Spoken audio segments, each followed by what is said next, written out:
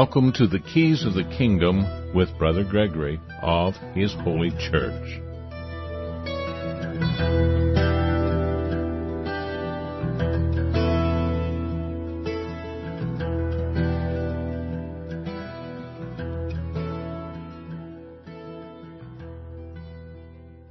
Well, welcome to Keys of the Kingdom. I'm Brother Gregory, and again, we're going to be talking about the Kingdom of God. And we were talking this morning about Measure 114, which is a measure that just supposedly passed in Oregon that will infringe upon the rights of the individual to keep and bear arms, and therefore the right of the individual to protect himself, his family, and his community. And the amazing thing about this, we set the groundwork a little bit this morning in this morning's program to set the environment in which this is all taking place in relationship to the gospel of the kingdom. And the interesting thing was that this particular measure was actually based on the efforts of a person claiming to be a minister of Christ. And, of course, I don't actually think he is a minister of Christ. I think that he is actually a minister of the synagogue of Satan, and he's actually opposite of a minister of Christ. Although, if you looked at him by a lot of people's standards today of who Christ is, what Christianity is, they would imagine that he is a minister of Christ. And the reality is I don't believe so. So the question is, am I right? Am I wrong?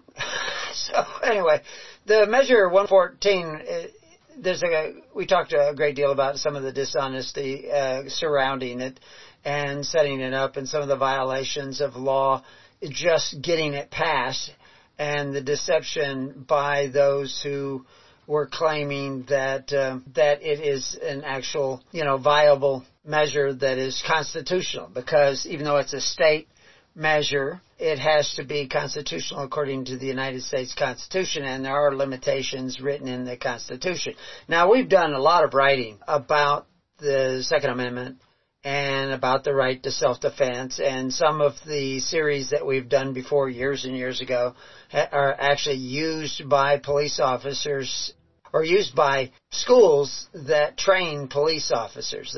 They contacted us and asked if we could use the series that I produced on self-defense, the right of self-defense, the natural right of self-defense, if they could use it in the training of their police officers. And I thought it was great. I haven't followed up. I assume that they've used it for some time now, because I wrote that a long time ago.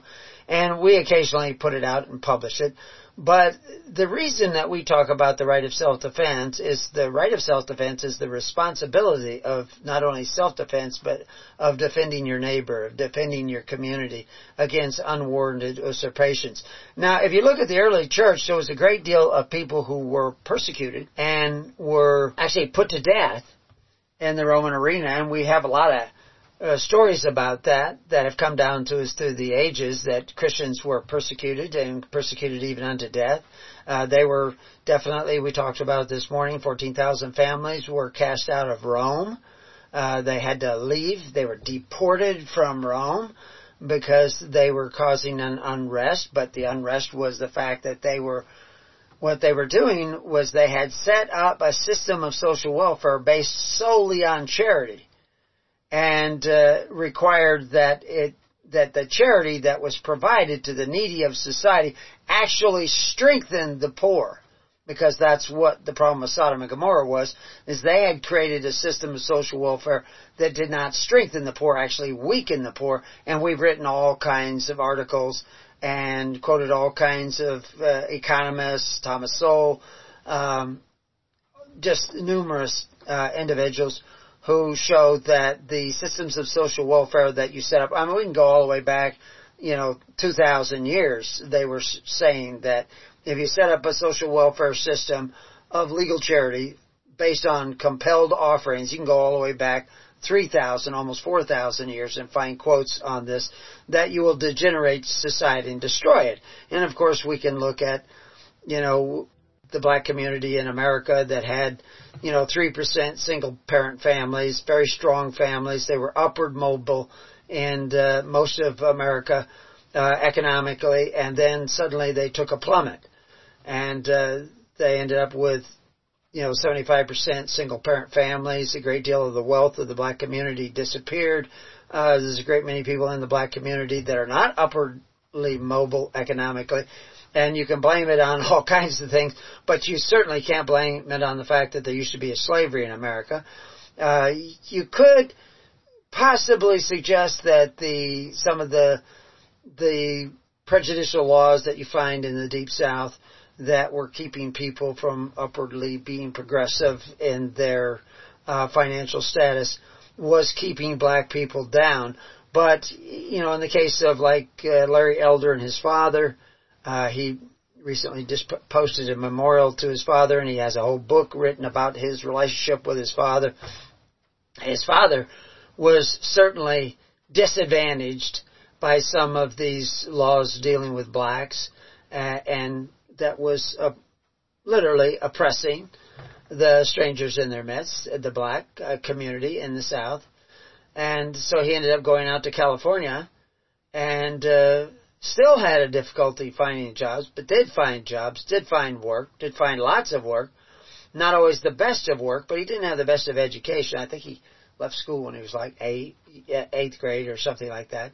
But he became very successful, started his own business and raised his son. His son became a lawyer, became Larry Elder, and ran for governor and should have won. California would be way better off if they had elected him governor. But he understands that what's destroying the black community is this system of social welfare based on forced offerings, forced by the government instead of on charity. And you can read Alexis Tocqueville, and we have articles up. We have the names of his books. You can get his books. You can read them. A lot of his books you can read online because he published them back in the early 1800s, telling about what really made America great. It wasn't the president. It wasn't the Constitution.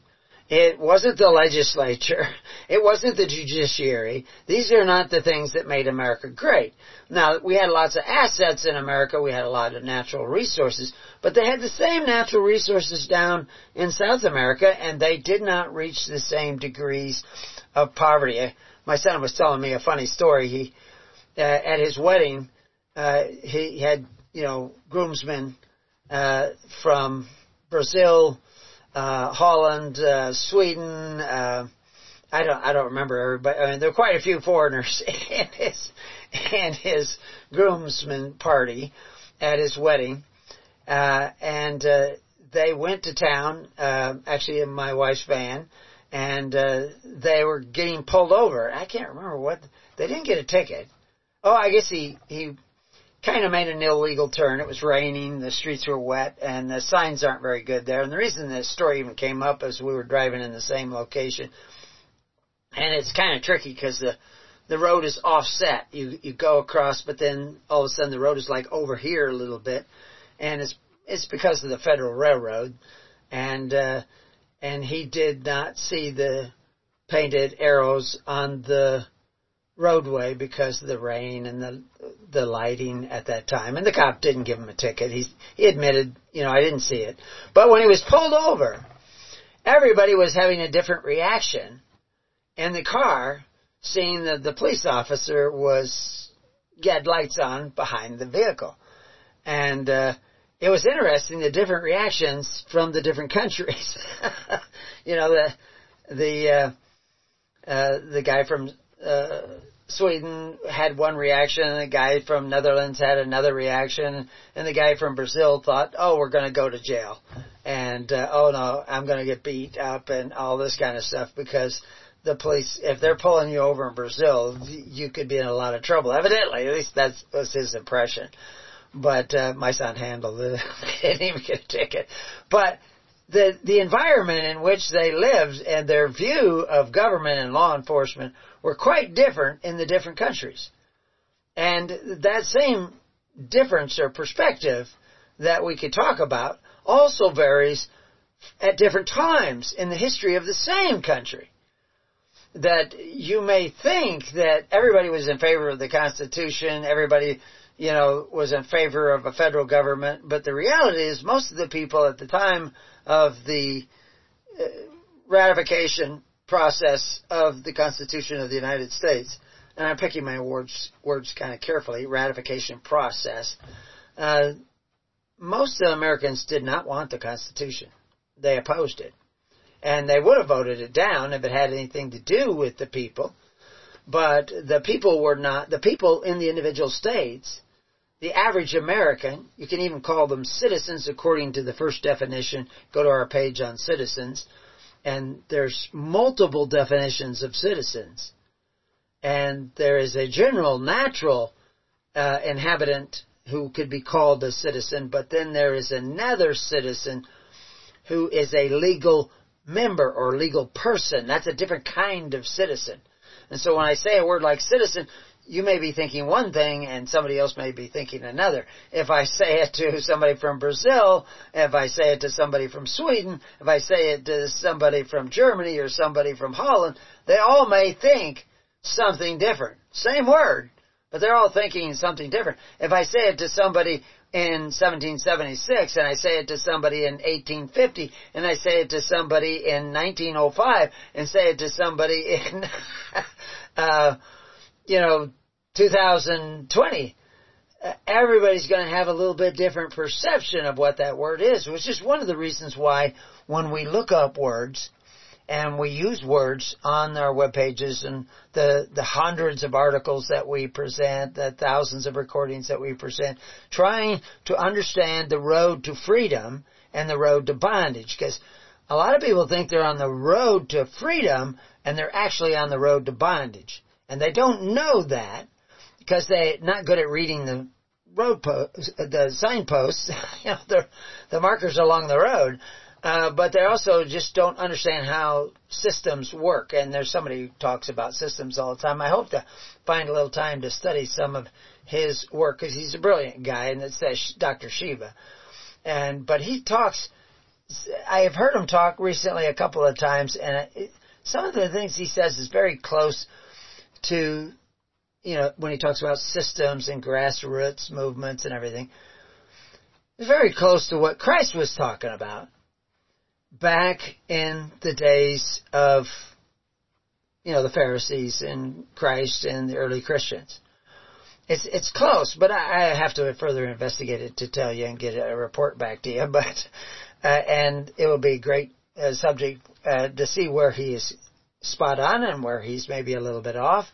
And so today we're going to talk about a little minister who's up in Portland who was instrumental in passing Measure 114, which is changes to firearm ownership and purchase requirement initiative. And we quote on the page now, the Oregon Constitution, Article 4, Section 1, Section 1D. There's other sections that I may eventually quote, like Section 5. And there's violations of these sections of the Oregon Constitution, as well as Article 7, Section 1 has certain rules. And if you don't know all these things and are well versed in all these things, you can break the law and not even realize you're breaking the law. And of course, it is my opinion that in order to get this measure passed, they broke the law. Now, there's going to be people taking this to court. It won't be me. I'm not going to take it to court. But I want people to understand what's really going on. If you read all our articles on the right of self-defense, you would, I'm not going to say you would understand. You might understand. But we get into things rather deeply.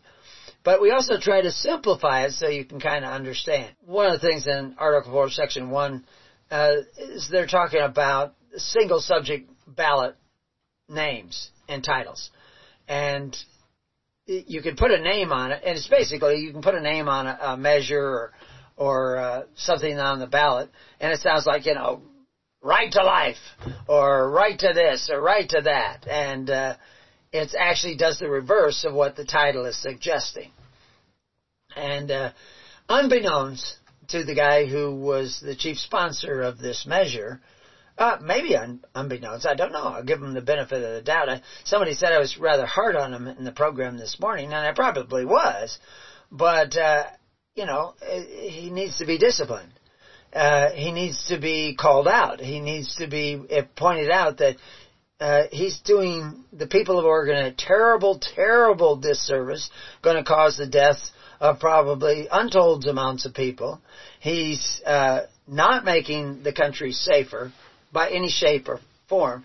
And he's going against the teachings of Jesus Christ, yet claims to be Reverend Mark Knudsen. Now I said this morning, because I was so hard on him, maybe people didn't quite catch it. I'm just using him as an example, the same as I'm using Measure 114 as an example, to try to show you the process of going down the wrong road, going in the wrong direction, and being misled by quotes from the Bible. I mean, you can read quotes from and we know people have taken the Bible and created all kinds of religions that have done all kinds of harm. They have religions out there claiming to be following Christ in the Bible, and they've actually killed thousands and thousands, maybe millions of people. I mean, there were Christians in the Nazi army, there were Christians in the slave trade, there were Christians on North and South, or at least people calling themselves Christians. But are they really Christians? Are they really headed towards freedom and liberty under God and seeking the kingdom of God and His righteousness? Or are they seeking something else?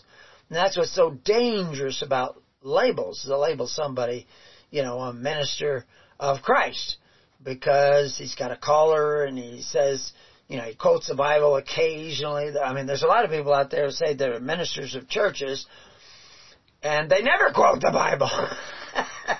But then there's a lot of people who claim to be ministers of churches and quote the Bible all the time, but they're actually leading people away. And that's eventually where we got to showing that Jesus said there would be false prophets, false Christs, people saying that they're ministers of Christ or servants of Christ or Christians. And they're not. They're actually workers of iniquity. And so, how do you tell who is who? Well, you measure. So, what do we use as a measure? Well, James talks about how you measure by what they do. Not what they say, but what they do, which is exactly what Jesus said. Jesus said, not those who say, Lord, Lord, but those who do it the will of the Father. And the will of the Father would be the will of God, or divine will, or as we said this morning, that would include natural law, or right reason. And you say words like natural law and right reason. Everybody thinks their reasoning is right reason. They all think they are reasonable. I mean, I'm sure there are some people so evil that they know they're not reasonable, but they don't care. But generally speaking, most of the people that are wrong think they are right, think that they're reasonable. And even the concept of natural law, which, like I say, natural law, right reason, the will of God, all these, divine will, all these phrases are convertible phrases. They all mean the same thing. You can look them up in dictionaries, and they will say, well, another way of saying the natural law is, or the law of nature, is to say the will of God. And of course, we see that reference to the law of nature and nature's God in the Declaration of Independence by Jefferson. And that's what he's talking about, is right reason.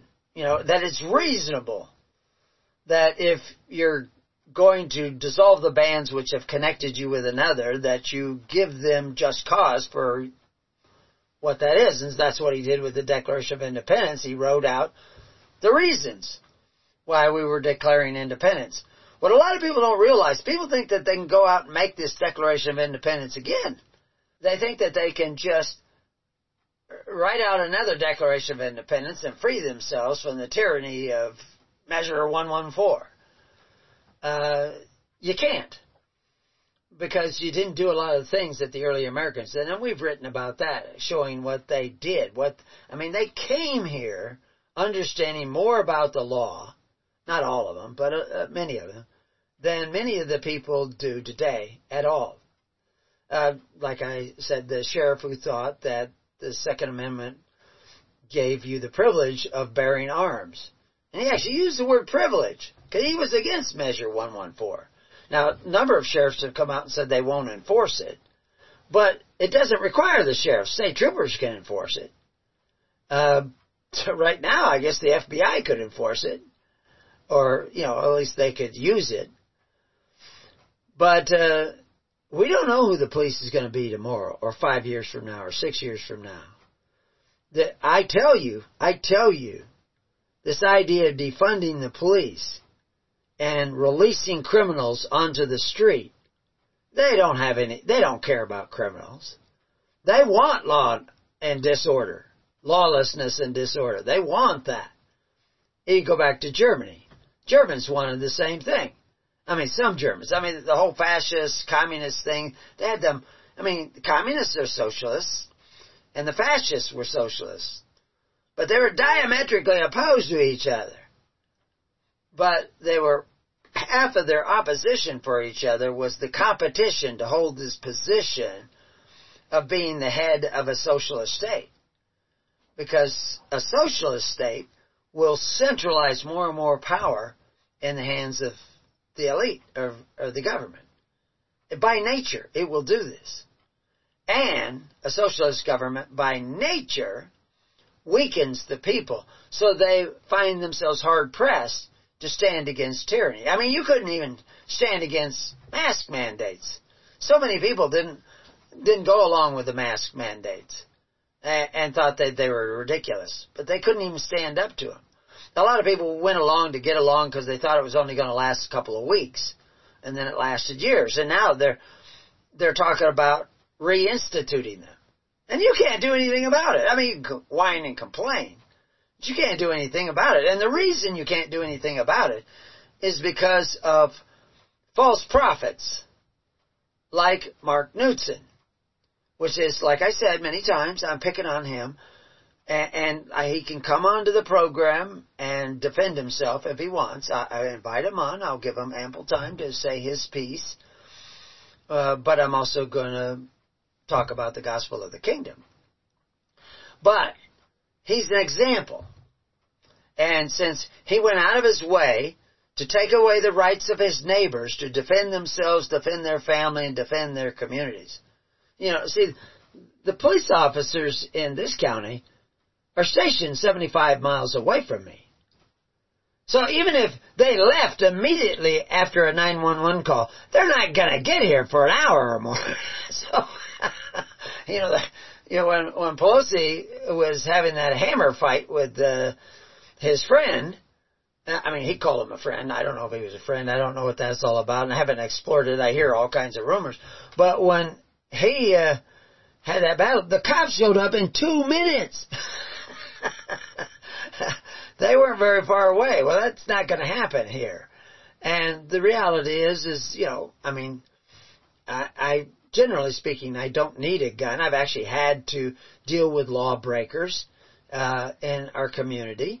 And I specifically left the gun behind when I went to deal with them. I had somebody in the shadows with a gun, but I just went unarmed, pretty much unarmed. I had a 2-foot black flashlight, steel flashlight, so that could become a weapon, I guess. But we resolved the issue somewhat amicably.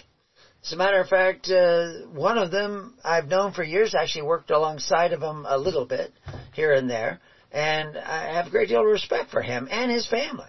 I think he's a grandfather now, but so that was a long time ago.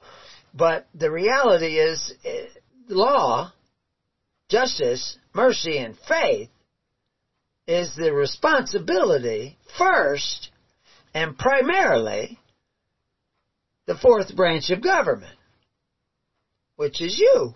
It's the people. Like I said this morning, the militia, everybody thinks, militia, crazy militia people. Everybody between the ages of 17 and 45 who is able-bodied, every man in the United States, by law, is already a member of the militia. They don't have to join anything, sign up anything. They don't have to go buy fatigues. They don't have to get an army coat or a gun and march around in the woods. They're already a member of the militia because they're between the ages of 17 and 45. If you didn't understand that, you probably don't understand what the militia is. If you didn't know that most of the public schools in the United States in the early days were built by the militia. If you didn't understand that most of the roads in the United States in the early days, or even in America, before there was the United States, was built by the militia. Voluntarily built by the militia. Because it wasn't military. Fires were put out by the militia. I mean, did they have forest fires back then? Oh, absolutely. Who put them out? U.S. Forest Service? Oh, there wasn't one. There wasn't a U.S. Forest Service in 1850. U.S. Forest Service comes along with Teddy Roosevelt. And, basically, there wasn't even hardly U.S. Forest until Teddy Roosevelt. But another whole story. The point is that the people did it. The fourth branch of government was the people, because it was a government of the people, for the people, and by the people. And they protected one another, they kept one another safe, they took care of the social welfare of society, they took care of the elderly, they took care of the old people, they took care of education, they did all this without the government. That's the way it was in America. That's why America was great. That's why it was so prosperous. That's why my great-grandfather was so prosperous, is because everybody was doing that. In this sense of responsibility, of tending to the weightier matters. What Jesus Christ called the weightier matters, which is law, judgment, mercy, and faith, was not in the hands of a remote government, 3,000 miles away. That was one of the speeches of Mel Gibson in The Patriot. Why should I trade a tyrant 3,000 miles away for 3,000 tyrants 1 mile away? Well, I don't have 3,000 tyrants 1 mile away, because some of my neighbors, what I would call neighbors, are at least 10 miles away. Because we live out in the desert. But we have about 8,000 people, I think, in this county. And some of them believe that they have the right to take away the right of their neighbor to use their own property in a way that does not contaminate theirs. Everybody out here, a lot of people out here, I shouldn't say everybody, a lot of people out here, they come out here because of the wide open spaces and because I can look 25, 50 miles across the desert and there's nobody there between me and the next range of mountains. There's nobody you can see. And so it's the wide open spaces. Well, in the cities, you look out and you can see 50 feet and there's another house, or maybe not even that far. So they like that open space. They like that fact that there's this open rolling ground that nobody lives on and it's all. But somebody comes in and buys the land and they want to they got, say, 150 acres and they want to put a little RV park, a little tiny RV park on 2 acres. And they want to get the permits to do it because RV park it's going to be rentals and all this stuff. So there's some permits. It's a commercial deal.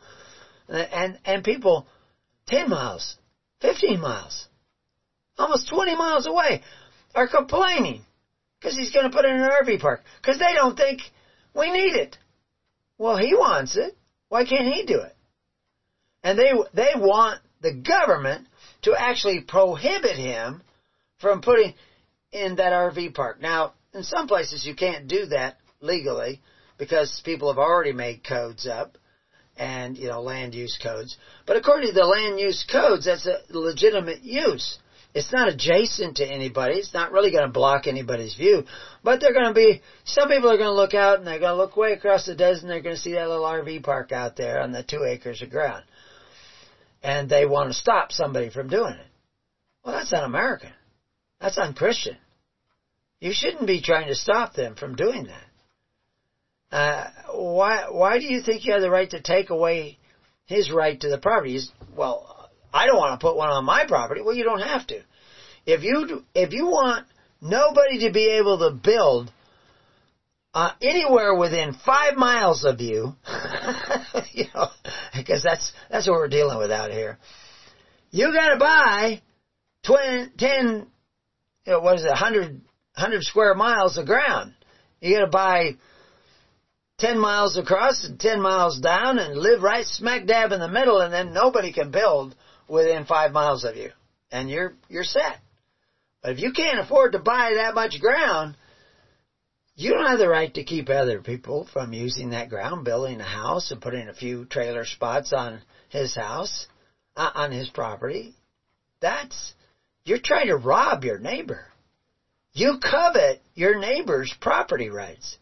You have the right to build it on your property. Why shouldn't he have the right to build it on his property? Just because you don't want it? Well, then buy his land. If you can't afford it, well, then you can't afford to take his rights away. So that's a simple little thing. But Knutson actually wants to take away your right to own a gun. And he does it by claiming that, they don't want multiple magazines.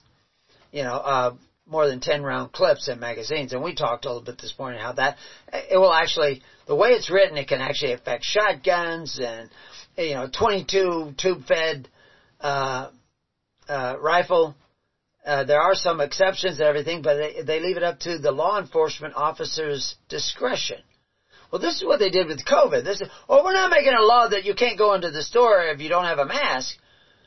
We leave it up to the discretion of the individual businesses. And they got away with that. And I know people who went into stores and they said, well, you have to wear a mask. I don't want to wear a mask. No, you have to wear a mask, or, you're not really endangering anybody by not wearing a mask, but they don't know that because they've been watching the media, which is another topic we're going to touch on today. Who's your media? Who's the source of truth for you? If you think CNN is the source of truth, you're in trouble. Tell you the truth, though, Fox News isn't always the source of truth either.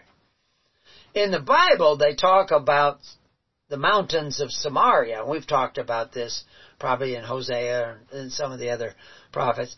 That's actually a figure of speech. The mountains of Samaria are the people that you depend upon for the truth.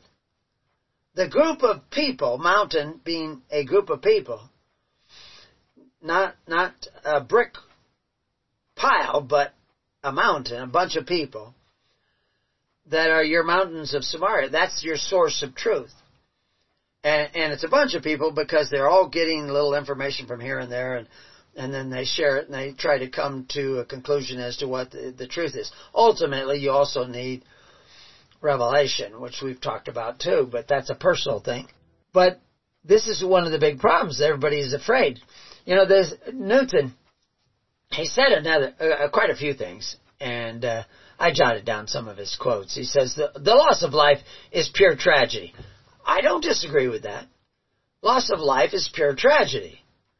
If somebody's coming into a school and they shoot 10 kids, the loss of their life, those 10 kids, is a tragedy. Absolutely. The loss of every one of those kids is a tragedy. If he comes into the school and somebody else shoots him, that's a tragedy too. But it's much less of a tragedy because he got killed before he could kill 10 other people. And we see that down in Texas when a guy was shooting up a church. He went in there with a semi-automatic AR-15 and he was shooting up a church. And somebody heard the shooting and ran out barefooted with his AR-15. And the guy saw him with his AR-15 and he jumped in the car and fled. There was some exchange of shooting, but he jumped in the car and fled. Well, the guy who ran out was actually an instructor for the NRA, and he had his AR-15. He jumped in a vehicle with another guy, a cowboy guy. I kind of remember the guy. And they chased the guy who was reloading to shoot more people at the church. But he wasn't going to shoot any more people that day. He was fleeing. What was he fleeing? He wasn't fleeing the barefoot guy who was an instructor. He was fleeing the barefoot guy's AR-15. He's not afraid of barefoot guys. He would have just shot the guy if the guy didn't have an AR-15 too. But he's now fleeing the AR-15, which Mark Knudsen doesn't want anybody to own. He doesn't want anybody to have the ability to stop somebody who has maybe a 6-shooter and he's shooting guys. You know, you can buy online black powder pistols that you have to load, you know, one bullet in a percussion cap and put in the lead bullet. But it's a 6-shooter. You can load it up one at a time, and then you can fire 6 shots. You can actually buy extra cylinders, pop out the cylinder, pop in another one. So, you know, a really good revolver man can shoot, you know, he can shoot 2, 3, he can actually shoot 6 targets in 1.2 seconds, I think it is, something like that. It's unbelievable. You know, old guy, I've seen him do it. It pulls out a revolver and shoots like a dozen targets in almost no time whatsoever. You know, and he's just got a revolver, which is legal. Now, the point that I'm making with that is you can actually buy those black powder guns without a license. You get 2 of them, put them in your holsters. Now, once you run out of those 6 bullets, it's going to take you a little while to reload, but those are actually, people bought those online. I know people who bought them online. I don't own any. But, yeah, and they're replicas, but they shoot real bullets, you know, but I suppose if Reverend Mark Knudsen knew about that, he'd probably try to outlaw that too, but he thought he could get away, because there's a lot of states that have capacity magazine laws, but they're very specific for certain types of guns, very limited. His measure is quite a few pages long, and in my opinion, poorly written. And it will be challenged on that basis. Unfortunately, some people will probably challenge it on the wrong reasons, but if they can get it in an injunction against it, fine. But my concern is the delusion that this Mark Knudsen is under, and all the other ministers who are under the same delusion, that it's okay to take away the rights of others so that you can have what you want. And this is what I was talking about this morning in great detail. Well, Mark Knudsen also said, when people die on the street, that is somebody's child. We have to remember that. That's not abstract numbers.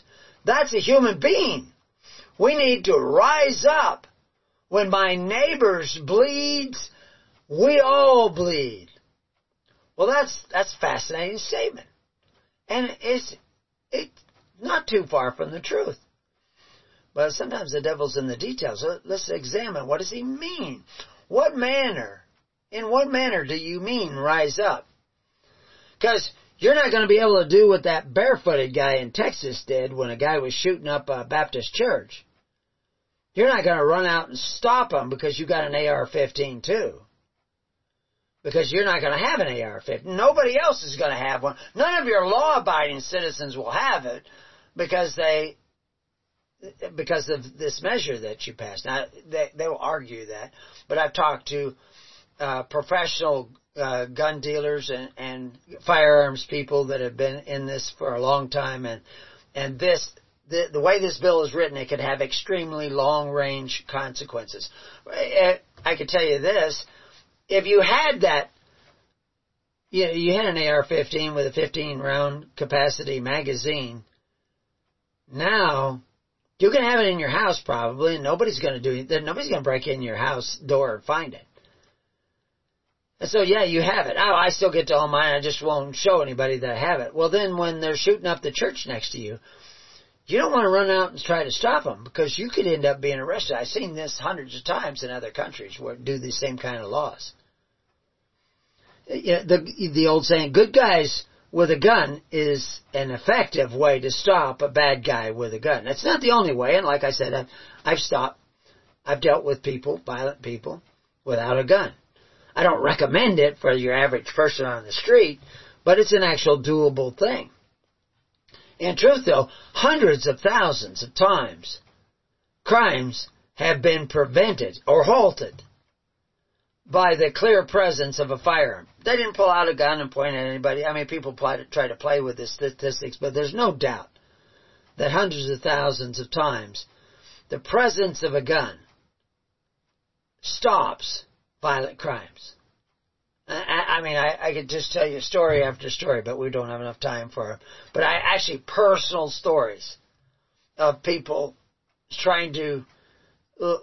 preparing to commit a crime, actually seizing property and the means of leaving of a man and a woman who are minding their own business, and then suddenly the husband pulls back his jean jacket and he has a sidearm holster there under his jean jacket, and there's a pistol available. And suddenly the guys who are putting their hands on the property, the hands wide open, and they back up. And they go away. I mean, there's way more to the story, but it deters crime. It creates what I would like to call criminal hesitancy.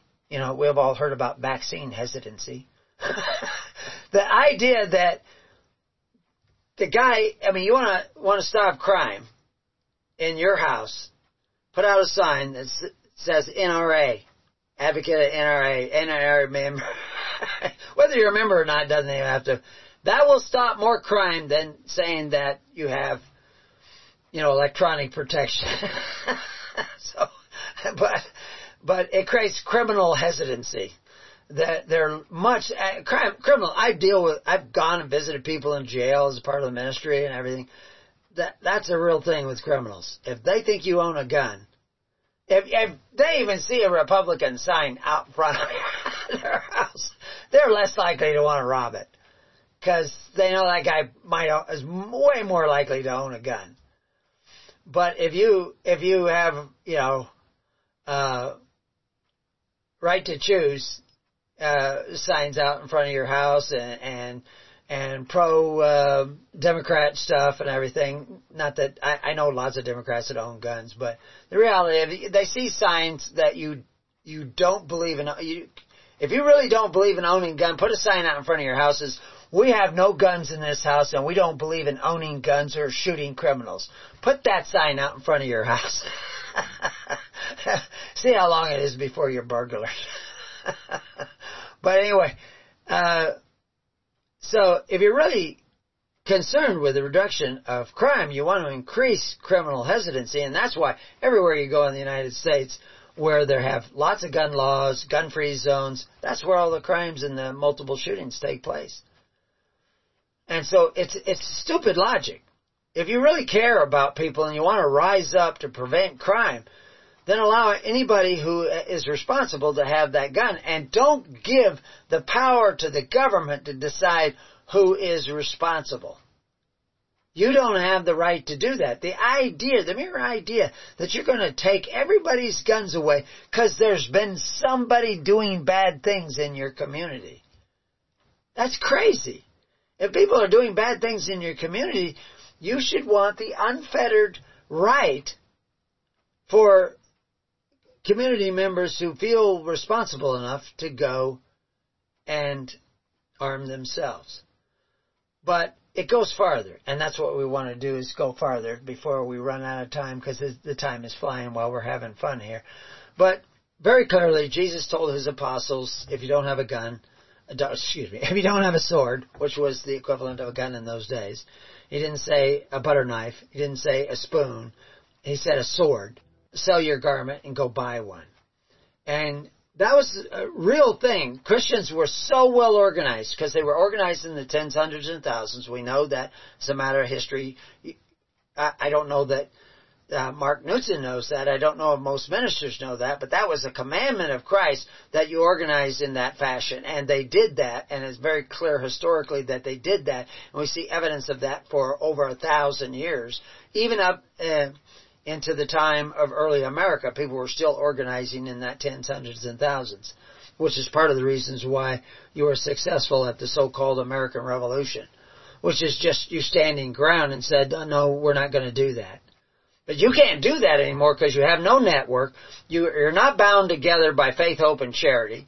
You're bound together by false doctrines of men who are smooth talkers like Mr. Knudsen, and who is more in line with Ambrose and the Constantine Church than the church established by Christ. Because he believes in coveting his neighbor's goods. So I said that he's basically a false prophet. I mentioned the three places, at least in Revelation 16, 13, 19, 20, and 20:10. And one of those has a clause in front of that, a verse in front of that is very key to what's going to happen in the future. What I want you to do is start realizing that the early churches were embryonic republics.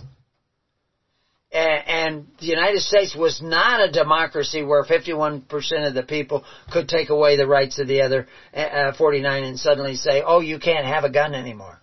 You can only have guns that I approve of, that 51% of the people approve of. You don't have the right to do that in a republic. You could do that in a democracy, but the United States, or at least America, was not a democracy. Now, it is today, there is a democracy within the republic, but the Constitution is still there. Now, your salvation is not the Constitution, and that's why I'm warning you, because what we're seeing here is just the tip of the iceberg. You know, Ralph Waldo Emerson said democracy is morose and runs to anarchy. Plato, who, talks about Plato's Republic, he says dictatorships naturally arise out of democracies, especially when they know they can vote themselves benefits, even though they're voting themselves benefits at the expense of their neighbor, which is the modus operandi of your commonly occurring variety social justice warrior. They're all socialists. Christ was not a socialist, preached against socialism, condemned socialism, condemned the idea of men who exercise authority one over the other, taking from one class of citizen and redistributing wealth to another. Christ was absolutely opposed to that and commanded that his disciples not be that way. Mark Knudsen is that way. The modern churches preach that that's okay. But the early church had a daily ministration so that nobody had to go to Rome to get the free bread of Rome. They had their own tables of which Rome did not eat, but they also did not eat of the tables of Rome. And Paul talks about this. David talks about this. Peter talks about this because that's a covetous practice. And we explain all this on a page that I've been working on, and I'll be improving it as time goes on. I see I can put in lots more links to other articles we had. But I think anybody who wants to fight Measure 114 needs to understand the underlying causes of this delusional thinking coming out of churches that it's okay to covet your neighbor's goods. Because what that does is it makes you a scattered flock, it divides the people, and you can't even deal with mask mandates. And you can't deal with vaccine mandates. I live in the county, the most unvaccinated county in the state of Oregon. We also had less deaths than anywhere else in the state of Oregon per capita. And as the death rate is now rising amongst the vaccinated in excess of that of the unvaccinated, more of the vaccinated people are getting sick, going to hospitals and dying now than the unvaccinated, and for all kinds of causes. And life expectancy is dropping in the United States. We're already below Cuba. Winston Churchill also wrote that socialism is the philosophy of failure, the creed of ignorance, and the gospel of envy. Its inherent virtue is an equal sharing of misery. And you say, well, the United States is not a socialist nation. You have socialist programs coming out the gazoo, left and right, everywhere. Social Security, socialist program. Go read our article on the 10 planks of the Communist Manifesto. All 10 planks of the Communist Manifesto are law in the United States by regulation, if not actually by statute. today. Now, there are going to be degrees of that, and we've seen those degrees. I have seen it rising over the last 50 years, because I'm three quarters of a century old, almost. Very close. And if you start coming together and start creating the bonds that, I don't want to mention militia, but I mean, even the French underground, they use the same process. Those bonds need to be created not by the foe that you face, but by love for one another. Those are the bonds that don't break, like the Band of Brothers in that miniseries, Band of Brothers. Their love for one another, their willingness to sacrifice for one another, made them a powerful unit in World War II. It wasn't always about that. They weren't so numerous that they're like a nuclear bomb and killing all kinds of people, but they were difficult to stop. And I could give you all kinds of examples out of World War II, out of the Korean War, where a handful of men made a huge difference. Now, one of the things that Knudsen talks about, one of the quotes that I came across of Knudsen, because I did a little bit of studying on him. I'd like to do more, but it's difficult to find out.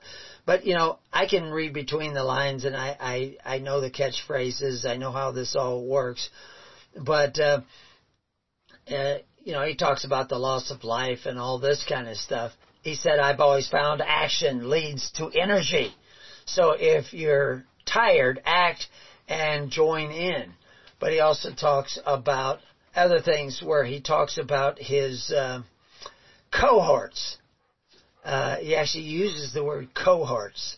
He talks about there being more. He says, all the members of my cohorts have already accomplished some amazing things in their communities and the places they serve.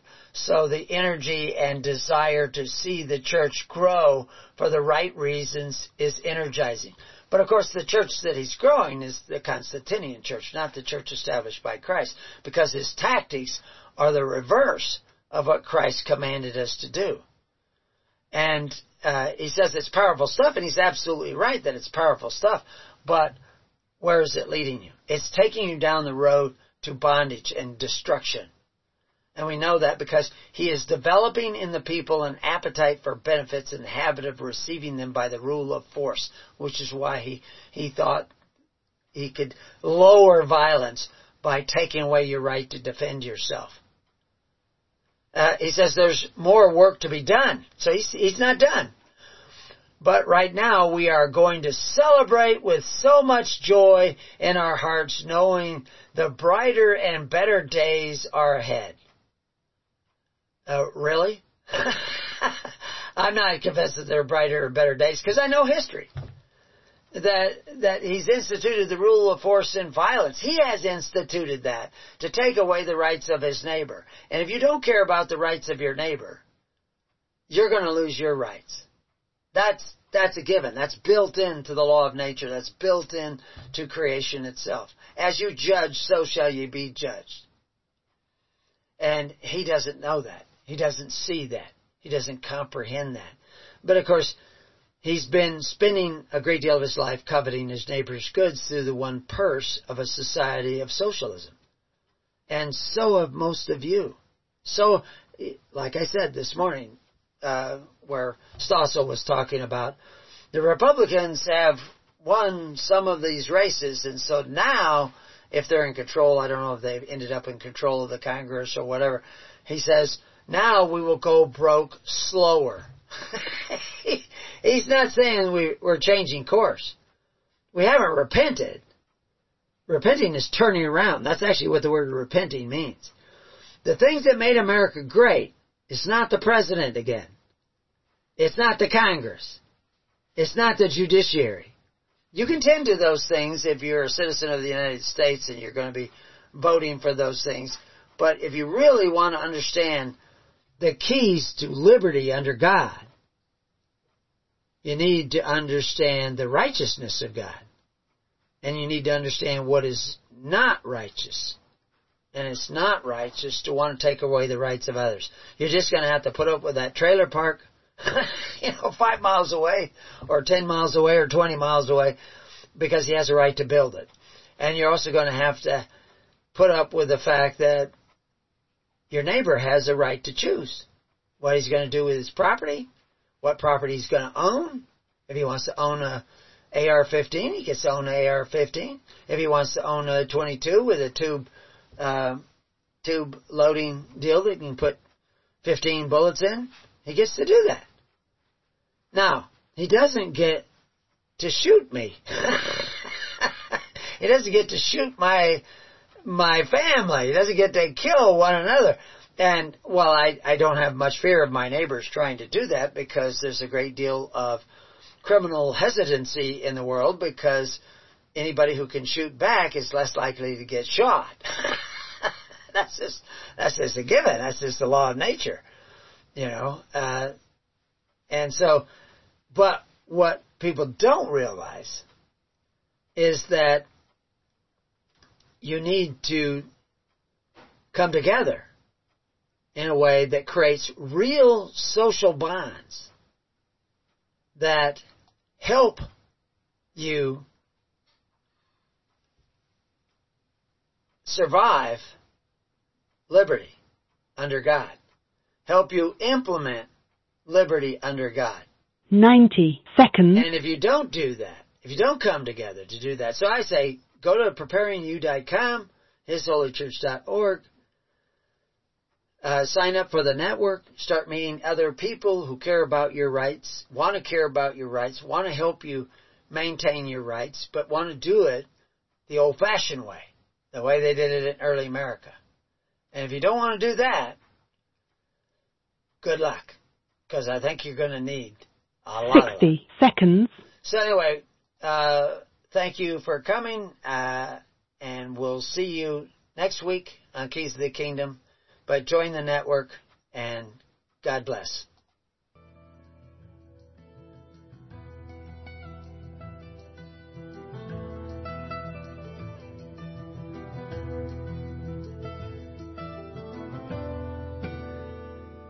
You have been listening to The Keys of the Kingdom with Brother Gregory of His Holy Church. For more information on the educational ministry provided by His Holy Church and Brother Gregory, including services, counseling, lectures, books, and other audio materials, please write to His Church at Summer Lake, Box 10, Summer Lake, Oregon, 97640. You can also find us on the web at www.hisholychurch.net.